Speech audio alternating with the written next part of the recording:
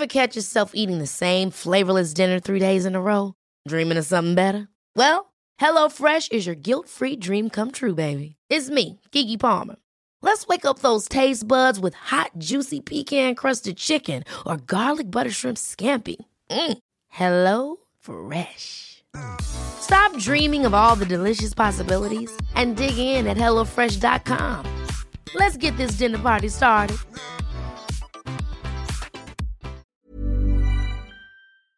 I might have played a bad game and we might lose a few in a row, and I might say to myself, it's okay, we're still a chance to win the flag at the end of the year. So I guess the potential positives get me through. Hey everyone, and welcome back to another episode of It Ain't Weak to Speak. My name is Sam Webb, and this show is dedicated to ending the stigma around mental health through community, connection, and the hard-hitting truth. I'll be speaking with guests from all over the world about life to inspire and to educate people to speak up so that we can save more lives.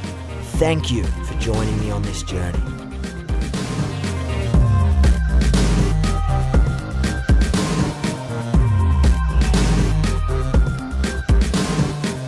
Hello everyone, and welcome back to another episode of It Ain't Weak to Speak.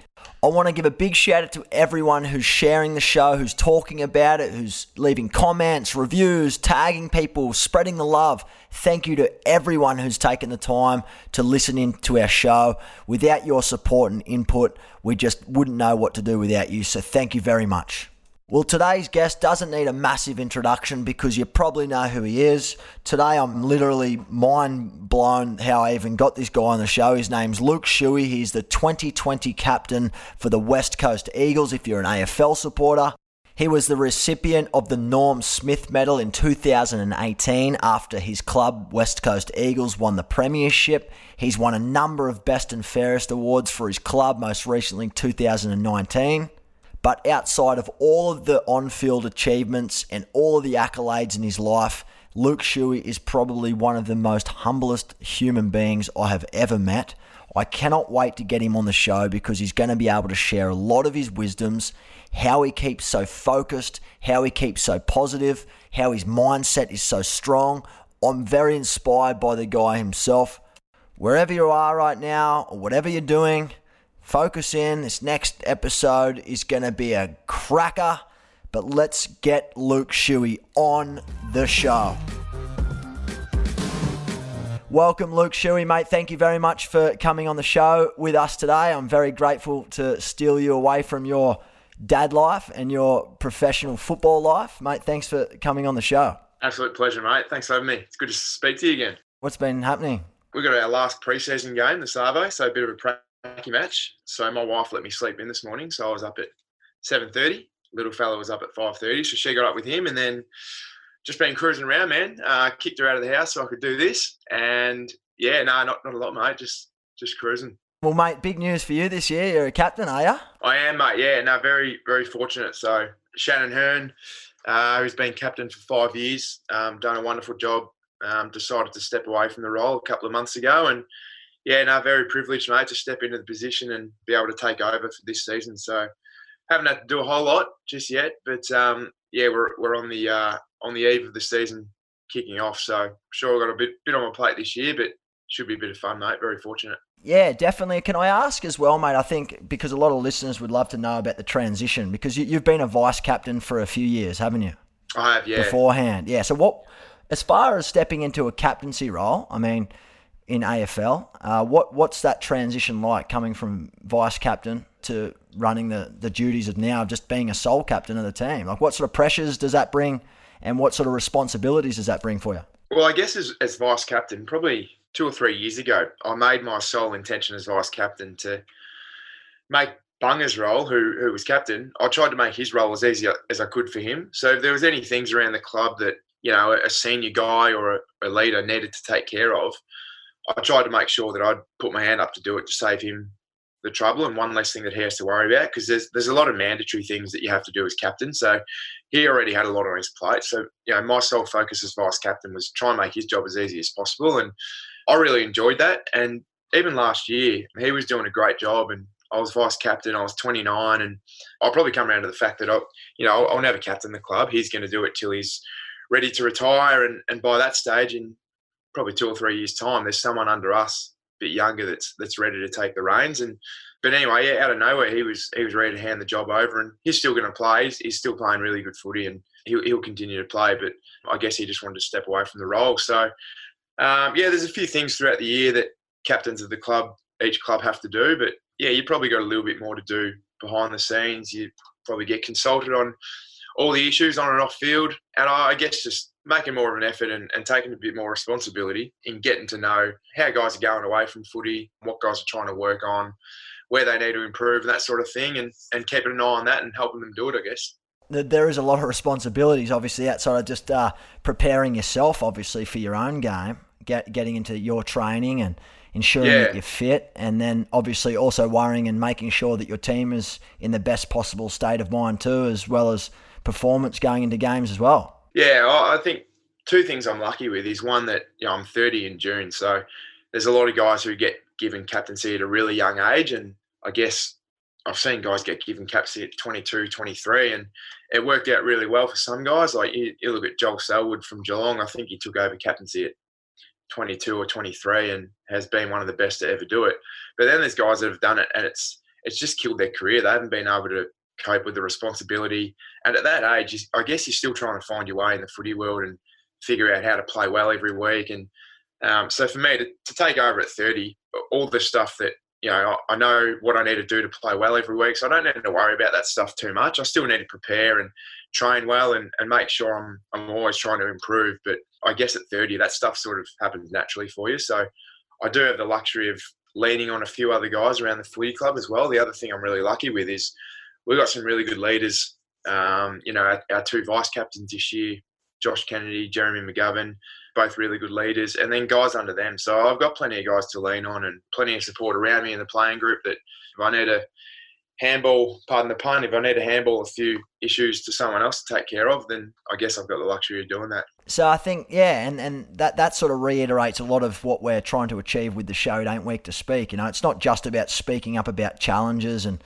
mental health challenges, so to speak. I think a lot of the mantra around living and what this show is based on is speaking up about anything, having the confidence to reach out and ask someone for support or reach out and ask someone for help if you need a little bit of advice and things like that. Man, I was actually thinking about the motto this morning, and I was thinking, how lucky am I to work in an environment where there's 43 other teammates. I've got probably 10 coaches, and then like so much staff, both footy related and behind the scenes, that I see every day. So I've got no option but to continually be in communication with other people. You know what I mean? So every day you're talking about how you're feeling, how your footy's going.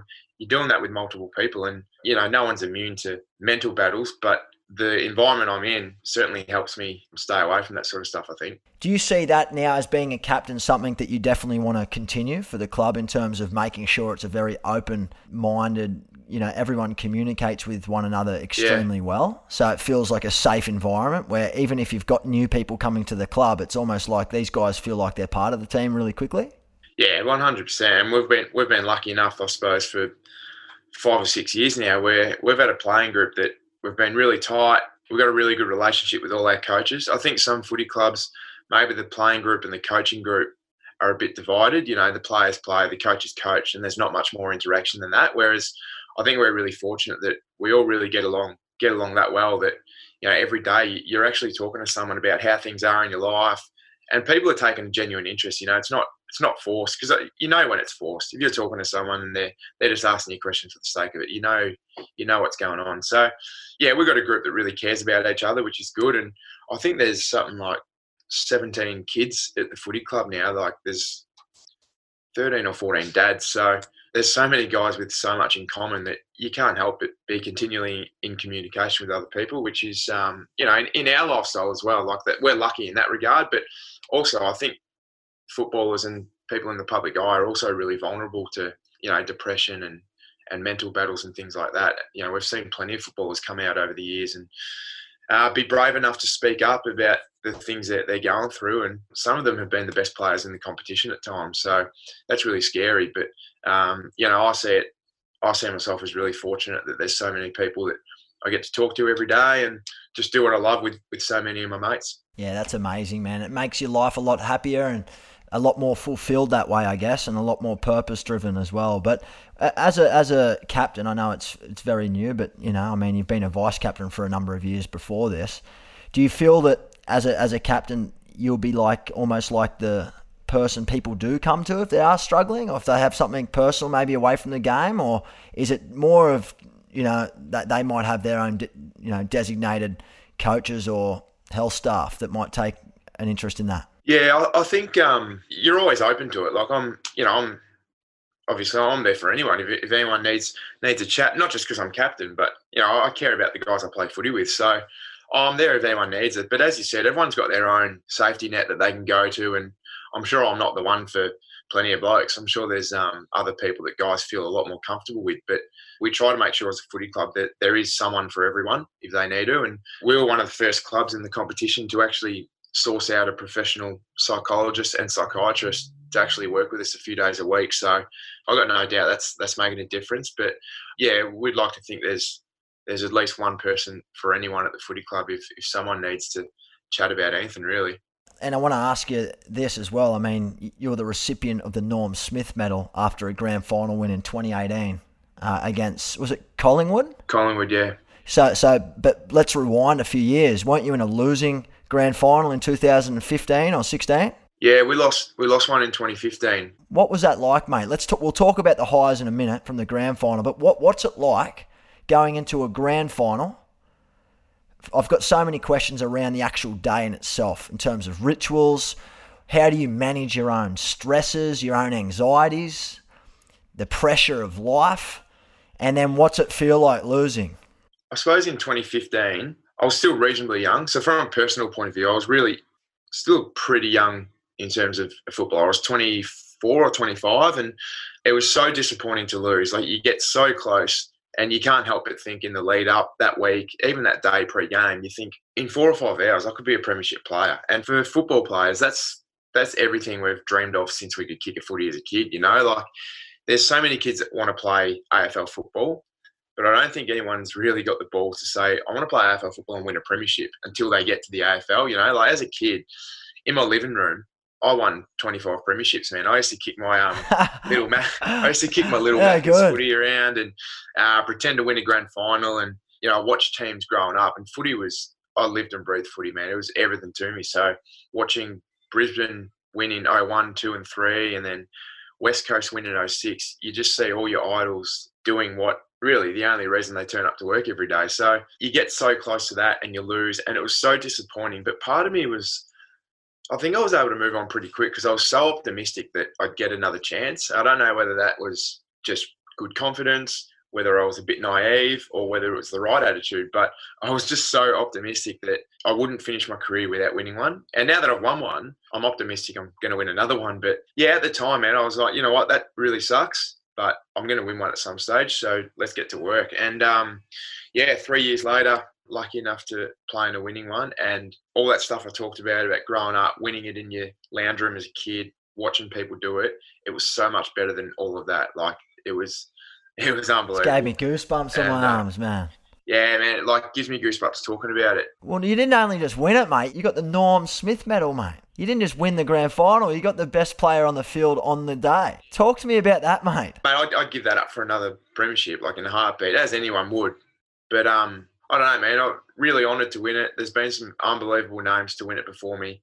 I'm a little bit embarrassed to be alongside him in that category, to be honest. But, mate, you're a very humble man. Even since I met you, I mean, you're probably one of the most humblest blokes I've ever met. Yeah, look, it is cool, man. It's cool. And I guess when I finish my career, to be able to look back and be a premiership player, but to have won the Norm Smith, it's cool. But that obviously wasn't the be-all and end-all. But, yeah, huge thrill. Game day morning, grand final day. What do you do? Like, what can you just run me through some of the morning and how that makeup works for you?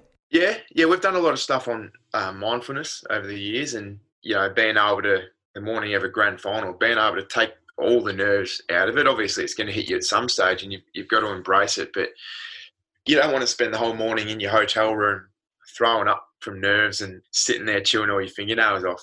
We've done a lot of work on what you can do individually to step away from it all. And then when you get to the ground, you switch on and think about the game when you need to. But and I guess that comes with age as well. Like I was 28 in 2018 playing in the grand final. So I'd been playing footy for 10 years, and it doesn't make grand final day a walk in the park. But having been there in 2015 as well, you sort of knew what to expect. So I actually remember walking around with one of the other boys, Jack Redden. We were both up pretty early. Yeah, I was probably up at 6 a.m, but we went for a walk at about 7:30 round to the hotel around the corner where his wife was staying with their daughter. And I just remember walking there with him, and I had a moment where I thought, it just feels so normal. We hardly even talked about the game, talked about how he slept, talked about what he's going to do with Izzy, his daughter, for the morning. And my wife and son weren't over in Melbourne, actually, because he was only 2 weeks old. So she was back in Perth with him, so she couldn't make it over, unfortunately. But so we were talking all things dad life, and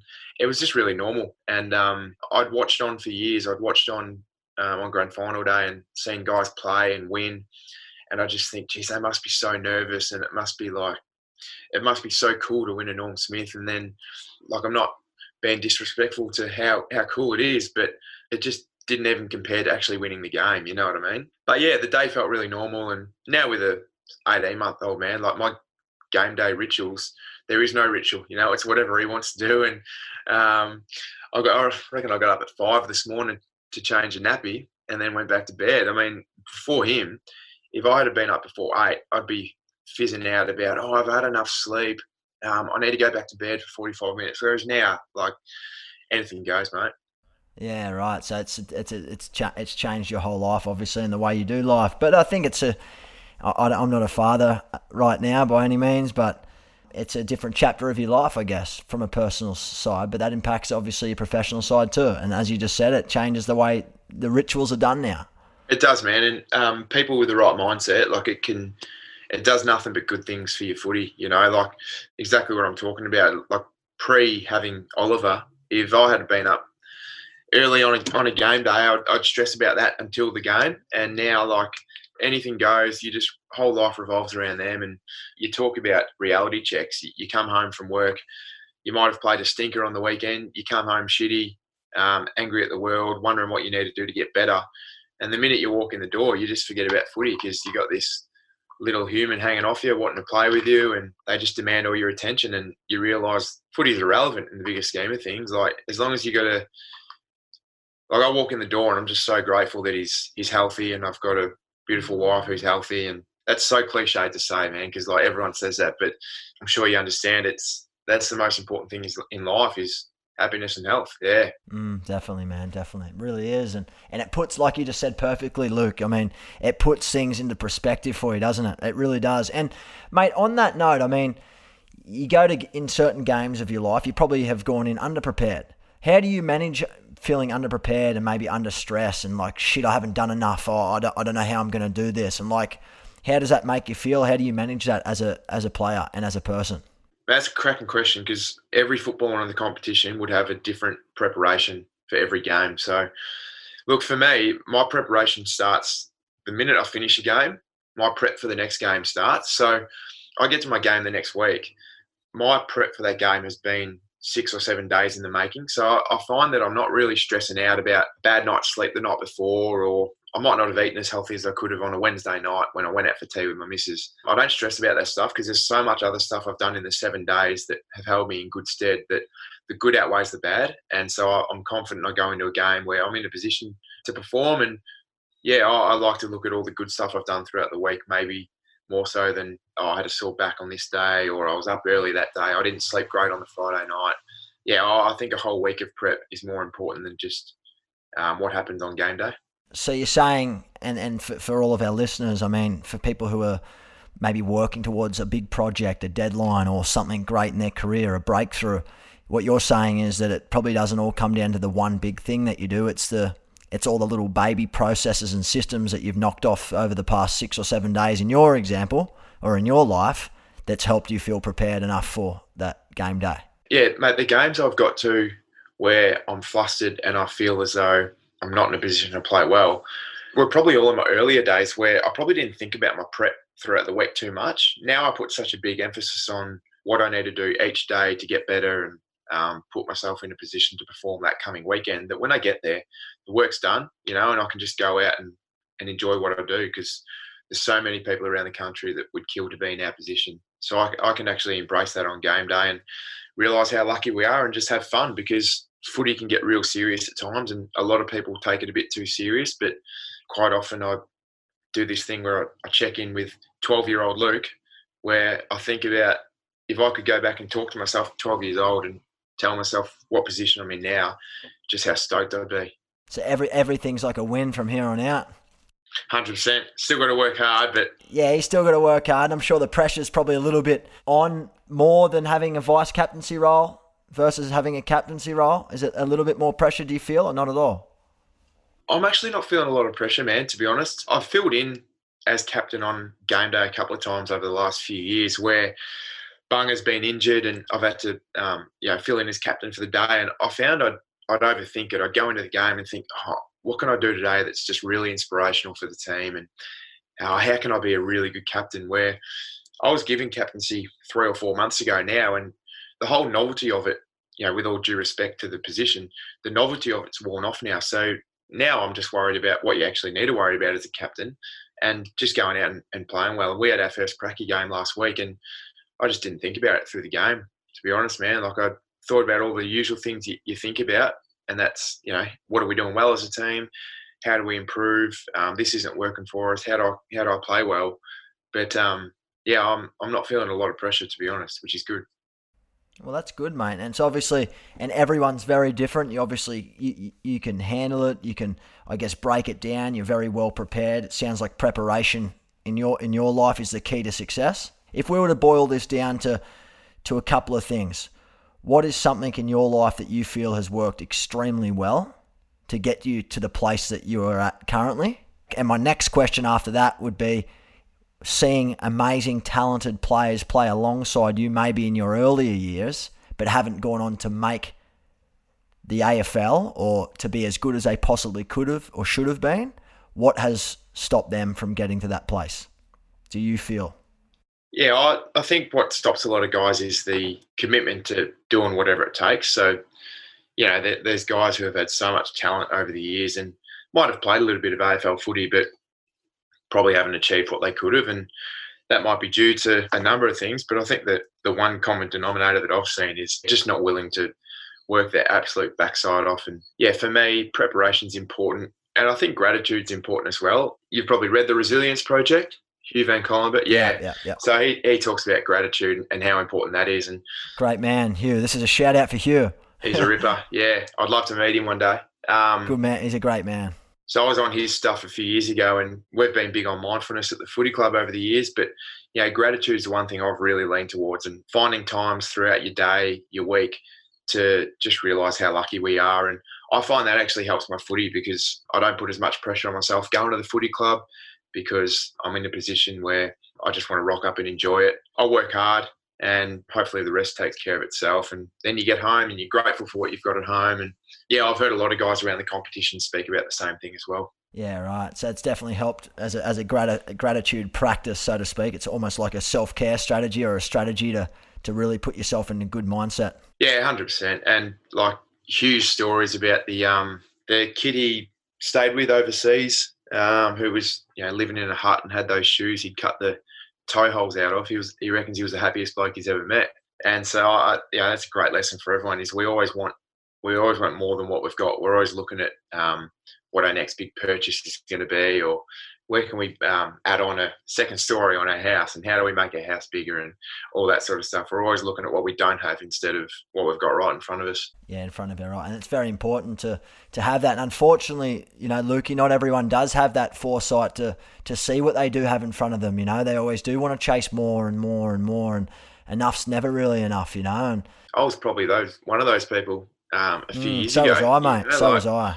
You either go through things in life that make you realise how lucky you are, or you hear stories and you listen to guys like yourself or Hugh talk, and that's a wake-up call in itself. So, I guess a few years ago I was looking at what's next for me. How can I better this? What more can I have? Whereas now it's just, I think the older you get, if you got the right attitude, life just gets simpler and simpler. On that, I mean, certain, I guess, things happen in life, whether it's personal, whether it's, relational, whatever that looks like. For you, you lost your sister a few years ago.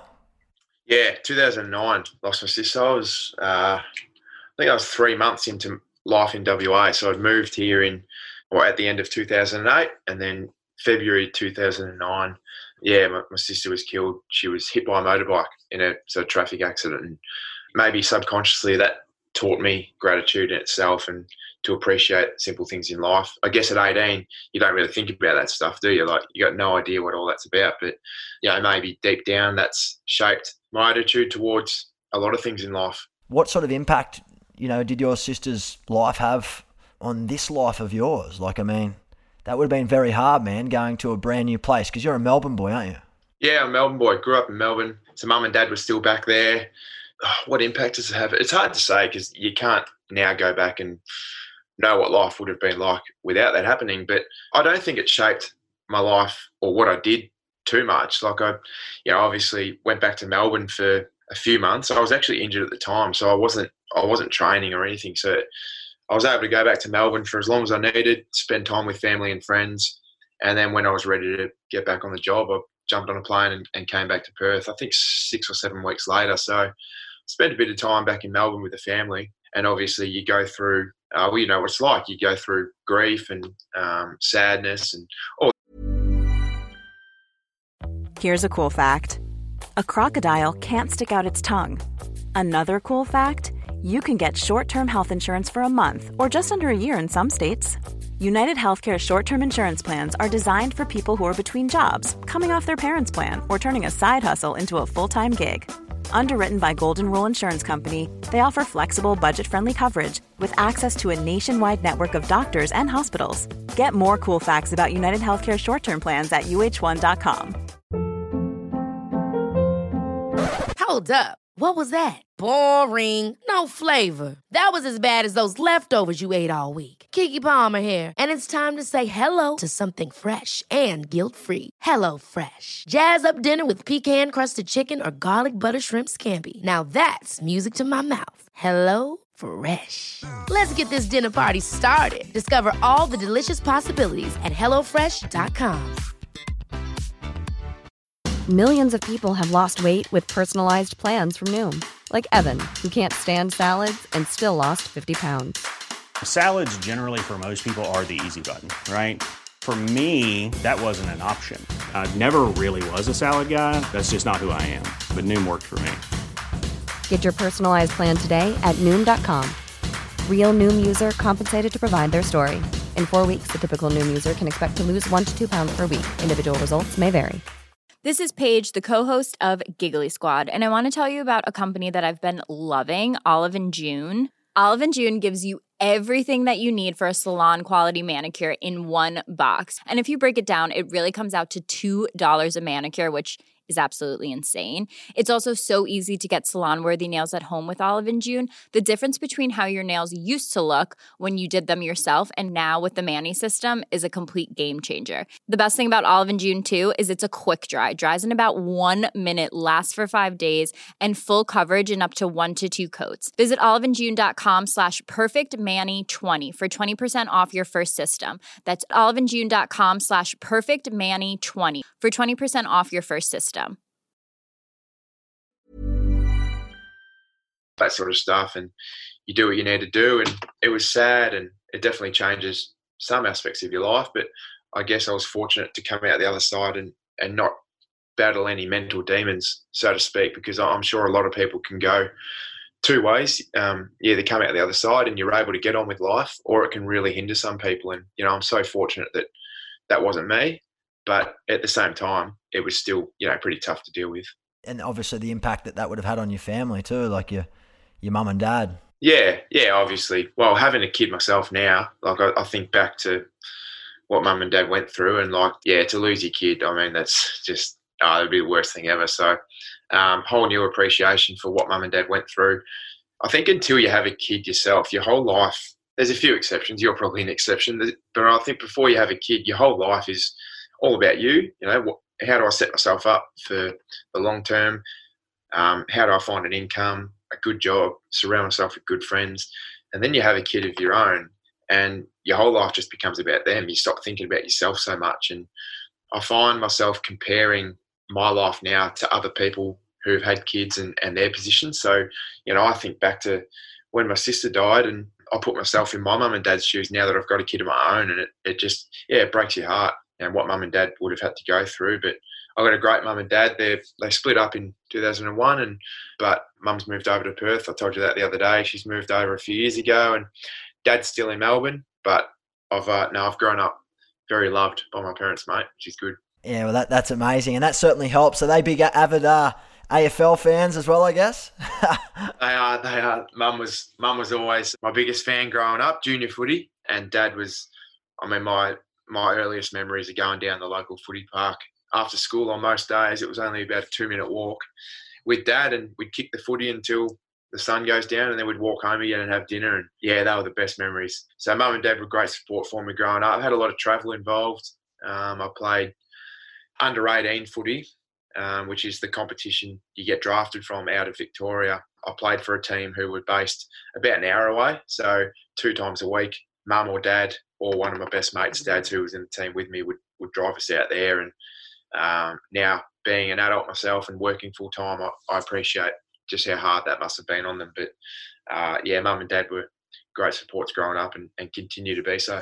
And that makes it so much easier. You don't realise all the work that they put in, especially when you're young, because you're almost like, this is about me, when really they're there to support you. And you're in a perfect example. I mean, you've only got an 18-month-old in Oliver, but you can see that there is a lot of work being a father or a mother, and there's a lot of work that goes into being a parent.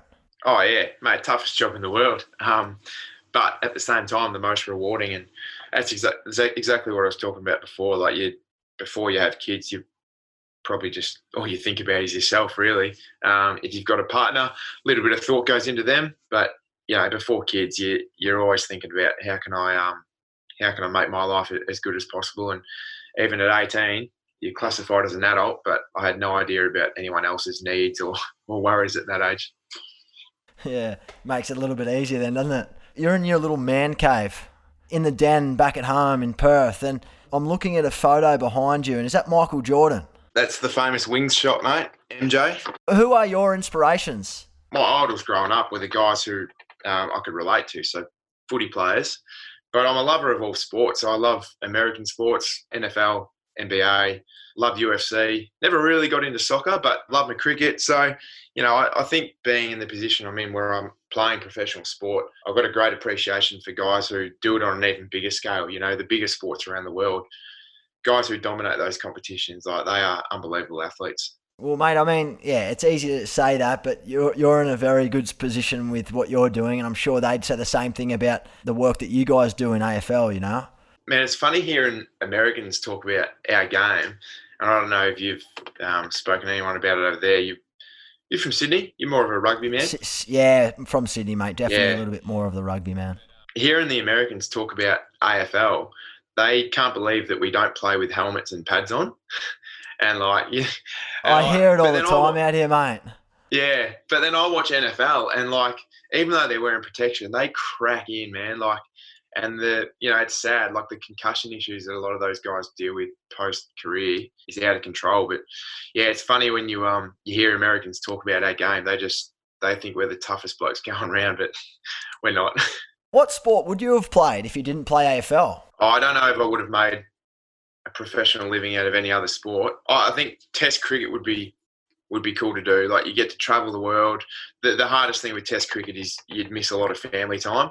So that's I go away every second week. Being from Perth, we travel every second week to play away, and we're only away for 2 nights. I hate it. I miss my family so much. By that second night, the first night's good. You get a good sleep, bit of your own time, and then by the second night, yeah, you're really missing the family. But how do you manage being on the road all the time? It's only 2 days away, but it's still 2 days out of your routine. Does that muck up your routine? It becomes part of your routine, man. So we do the most kilometres out of any team. That flight from Perth to Melbourne or Sydney, I'd prefer to fly from Sydney to LA. Man, coming the other way, so East Coast to West Coast is so much worse. You add on an extra 45 minutes or an hour, and you try doing that after a loss or you've played a stinker, it's a shocking flight, man. You spend the whole 4 hours thinking about the loss and how poor you played. And I've had a few of them, trust me. But the travel becomes part of your routine, man. You just get used to it. And you get to a stage where you actually enjoy getting away with the boys. And as I said before, you get your own time for a little bit. And then by the time you're over it, you're back home anyway, aren't you? Yeah. So 2 nights is enough. But no, we embrace it, man. It can be what you make it, you know. It can be a drag if you're shook about the travel and you don't want to be there. But we've got a really good group of lads that we're playing with at our club. And, most of our trips are pretty fun. Do they fly your business when you're flying all the time, or is it just in economy? Yeah, so there's a bit of a criteria for business. I want to hear. Well, I've always wanted to know. I think captain always gets it. So height. So I think the tallest guys, they generally give business seats to, and age. So it's a combination of height and age. So I don't know if you know Josh Kennedy, our full forward. No, I don't know. I don't know him personally, but I do know of him, of his name from the limited time I know. Yep. So he'd be 6'4", 6'5", tall bloke, and 31. So he's a lock for business, right?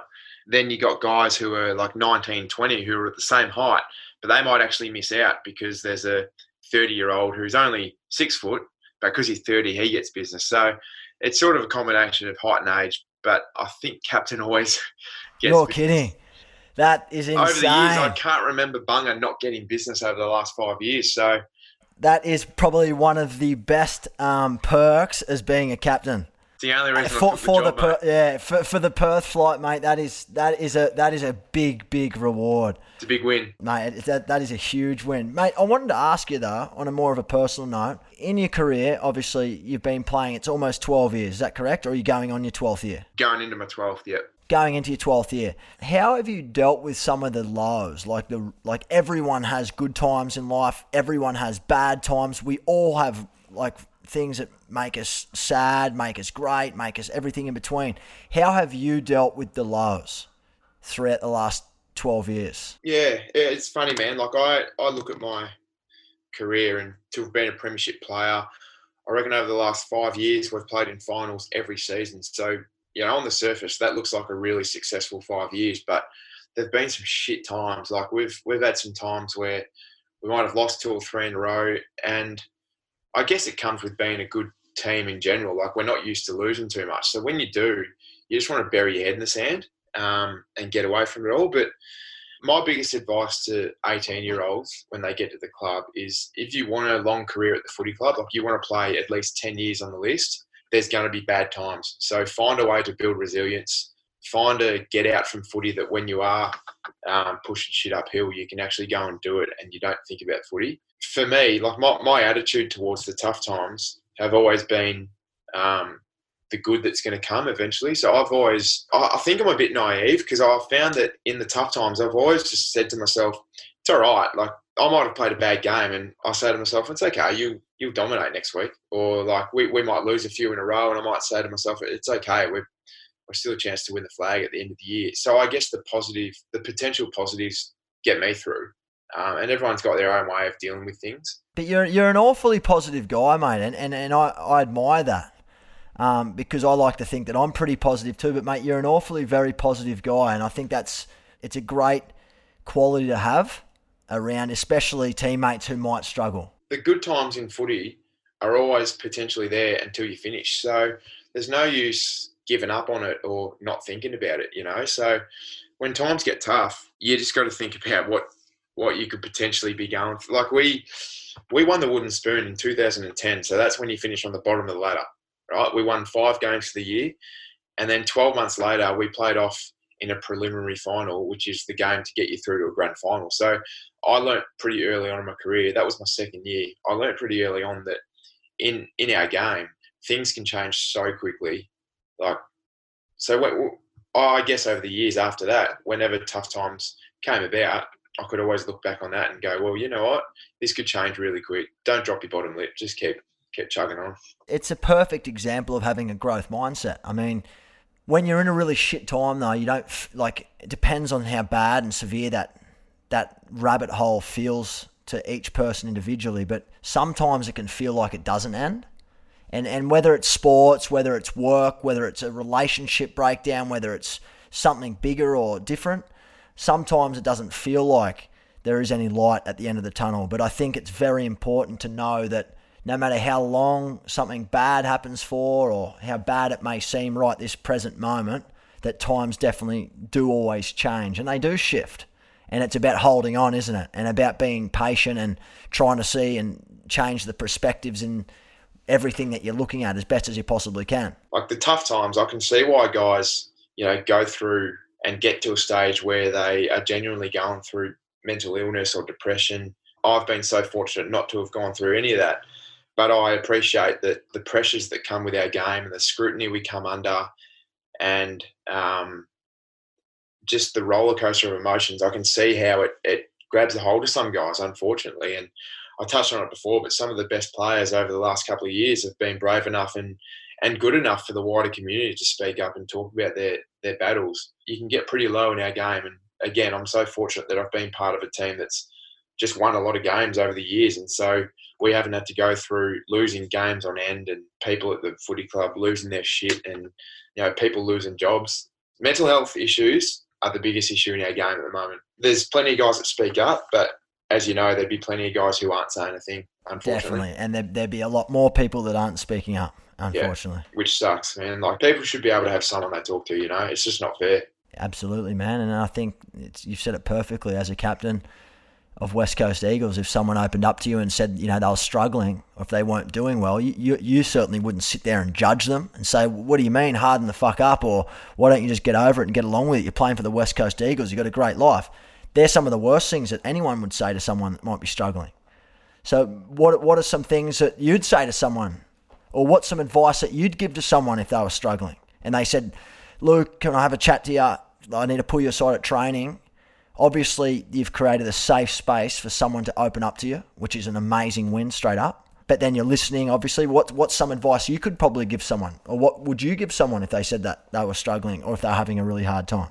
Yeah, I think, unfortunately, a lot of the time the signs aren't there. A lot of the time there are. You can tell if someone's not right. But for a lot of guys, they hide it really well. And I think when guys come to you and have things to guys will come to you with things to complain about, and that's the footy side of things, where there's things that they're not happy with in the football world, and you can be as open and honest and as brutal as you want with them in that regard. But when it becomes personal, and when it's bogging their life down, like if they've got an issue with footy things and they're hating something about footy, but then they can leave the footy club and be the happiest person ever, then it's fine. You know what I mean? But it's when they leave the footy club and they can't turn that corner, and they can't get home and get away from footy and cheer up, that's when the issues start to creep in. So somehow being able to figure that out and find a way to speak to people and ask if, when you get home, are you okay, or are you still really bogged down and just wanting to bury your head in the sand? Because there'd be so many guys who get home and just can't switch off and just go through a whole whirlwind of emotions. It's just not healthy. And I think the mindfulness stuff over the last few years that we've put into practice is really important for that. Not only does it teach you to be grateful for what you have, but you find a way to be able to switch off and not worry too much about the external pressures that come with our game, which I think a lot of the time is the reason behind guys actually suffering mental issues. Very well said, mate. Appreciate you sharing that. It's very well said. I don't want to go too much further into these types of areas, but as a young kid growing up playing sport like you were, and you were avid to play AFL, and you had your sights set on achieving the top and working your way there, not even thinking about a premiership, but that was obviously the pinnacle. What would you say to someone right now if they're 16, 17, 18, or whoever might be listening that's working their asses off, whether it's to be a professional athlete, whether it's to play AFL, soccer, rugby, whether it's for a job? What do you say to them if they're not making any progress, or they feel like they're not succeeding? What's some advice you'd probably say to someone that might be struggling with that bit of self-doubt and, lack of, security within themselves? I've always hated hearing people say, just have fun, because it's hard to have fun if you want to achieve certain things and you're not. Like, the reality is, if you want to be the best player on the team and you want to get drafted to an AFL club, and that's not happening, it's hard to just put that aside and have fun. It's so much easier said than done. And there's enough evidence now and enough stories over the years of guys who might not work out for him at 17, 18, 19, but we've seen so many guys come into the competition now that have 21, 22, 23 who have been picked up from local leagues around the country who I dare say they would have sworn 100% that their dream of playing AFL footy is over. They come in and are stars of the competition. Like we've got to do this year, you probably don't know him, Tim Kelly. I reckon he got drafted at 23 to Geelong. So that's pretty late. 23 is pretty late. Late, man. In their career. I reckon 97, 98% of the draft pool each year when we have the AFL draft are all 18-year-olds, maybe 19. So Tim Kelly, Indigenous bloke from WA, he was a good waffle player, got drafted to Geelong over in Melbourne, went over for 2 years and dominated, like top 5 in the Brownlow last year, which is the league best and fairest. So it's like the Dally M in rugby league. Yeah. For those of people who don't know. He's a jet, man. And anyway, we got him back. He wanted to come home. He's got 3 kids and a fiancée, so he wanted to come home and be around family. So we were lucky enough to get him to our club this year, and he's a great story. And then there's Marlon Pickett. I don't know if you've heard of Marlon Pickett last year, also a mature age recruit to Richmond. The AFL have brought in this new mid-season draft, I think. And so they've picked him up halfway through the year. And this is a guy from WA as well. He'd been in prison before. He's got 4 or 5 kids, and he debuted. His first AFL game was grand final day last year. What? You're kidding. And he chopped up, man. Chopped up. Had 20-something possessions. That is insane. Yeah. I love that. Cult hero, man. Cult hero now. That is amazing. I love to hear stories like that, man. They're amazing. I played with a guy, Matt Prittis, who didn't get drafted till he was 22. No, he got rookied. So he didn't even get put on the actual playing list. He was just one of our rookies and ended up playing 200 games, won a Brownlow. Man, yeah. And if you're a 17, 18-year-old kid and it's not happened for you, it's easy to look at these guys and think, yeah, but that's not me. You know, like, of course you're going to tell me that not to give up on my dreams and it's all cliched, but literally, man, like there's so much evidence to suggest that until you're 25, 26, like it's fair possibility you can still make it into the AFL or whatever you're doing. I hate when people just say, just have fun.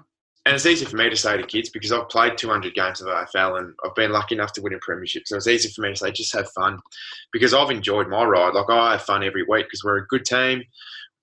We play well most weeks. But for Joe Blow down the road, who's probably not the best 16-year-old in his team, he wants to play AFL.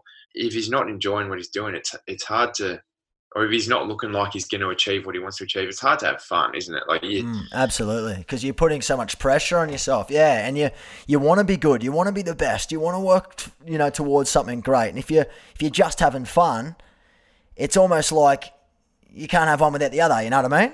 Yeah. Before we wrap up the show, mate, and again, I want to say thank you very much for coming onto the show. You're listening to It Ain't Weak to Speak. Today I'm joined by the great man himself, Luke Shuey, captain of the West Coast Eagles 2020. Mate, a couple of quick questions. How many seasons, how many more years do you have left on your contract? Because you're going into 12. Going into 12. So on my contract I have 3 more. So this year, until the end of 2022. So I'll be 32 amazing. By then. How good's that? That's unreal. Do they lock in for captaincy for when you got given? Oh, is it just for this year? They can't guarantee you that. So okay. we vote every year. We have a player vote every season. But fortunate enough to have 3 more years at least, and then hopefully, we'll see how the body's going and where the mind's at mentally. But I'd love to squeeze another 1 or 2 out after that. But can't be too greedy, Sammy. Yeah, no, mate, I know. What's the family think of this? They must be loving it. Oh, they love it. Yeah, my wife, great support for me. Loves the footy. Great group of girls at the footy club, man. Like the partners and the wives of the boys. They're a really good group. And I always dreamed of being able to have my own kid around the footy club after a game, wearing his West Coast shirt with daddy on the back. So to be able to do that now and hopefully a few more kids over the next few years, that's the best thing, man. So cool. I love that you're living out your dreams, man, and these things all happen for a reason, so I'm very grateful. What's your definition of It Ain't Weak to Speak? Anyone that passes judgment on people who want to speak up about mental health or any issues don't deserve to have a voice, really. Like, everyone should have a safe place, man. You heard that, guys. You heard that very, very clearly. Lukey, mate, thanks very much for sharing that with us. Where can people find you after the show? I'm on the gram, heavily flooded by photos of my son and wife. And, yeah, man, we obviously been lucky enough to play footy for West Coast, so always floating around the club. Open training sessions. If you're a football fan, get down and watch us. But, yeah, always here, man. Awesome, mate. Awesome. Well, on behalf of myself and everybody at Livin and all of our listeners, I just want to say thank you. Thank you for taking the time to dial in and have a chat with me and have a chat with all of us and share a little bit about your life and, you know, where to now. But, mate, I definitely wish you all the best for 2020. I know you were doing an amazing job as captain, no doubt about that. Hopefully get another premiership under your belt, mate. Imagine how good that would be as a captain. That'd be unreal, man. I'll be lucky enough to be in the position as captain, but to win another one would be unreal. So we'll see how we go. But thanks for having me on, man. Thanks for getting in touch. It's good to speak to you again. Likewise, man. Thank you. Look after yourself. Look after your family. Have fun. I do very much appreciate your time, mate. I really do. Thanks for being so open to coming on here and sharing your wisdoms with us, and much love for the next 12 months and all the best on the field, mate. My pleasure, brother. Good to speak to you. Thank you again for listening in to another episode of It Ain't Week to Speak. Please like, share and spread the love to as many people as you can. Let people know that you subscribe to the show. Don't forget to leave a review or a comment so that we can grow this community together, because a conversation could save a life. If you want to continue this chat, please join me on the podcast Facebook group at livin.org. I can't wait to share the next episode with you, but in the meantime, stay well, keep living, and remember, it ain't weak to speak. Thank you and have a top day.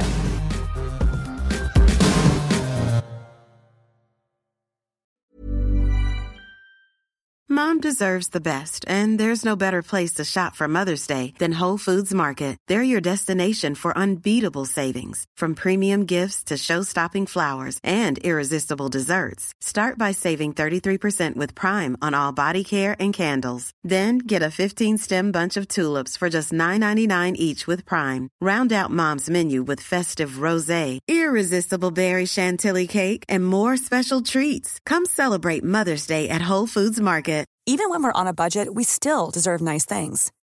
Quince is a place to scoop up stunning high-end goods for 50 to 80% less than similar brands. They have buttery soft cashmere sweaters starting at $50, luxurious Italian leather bags, and so much more. Plus, Quince only works with factories that use safe, ethical, and responsible manufacturing. Get the high-end goods you'll love without the high price tag with Quince. Go to quince.com/style for free shipping and 365-day returns.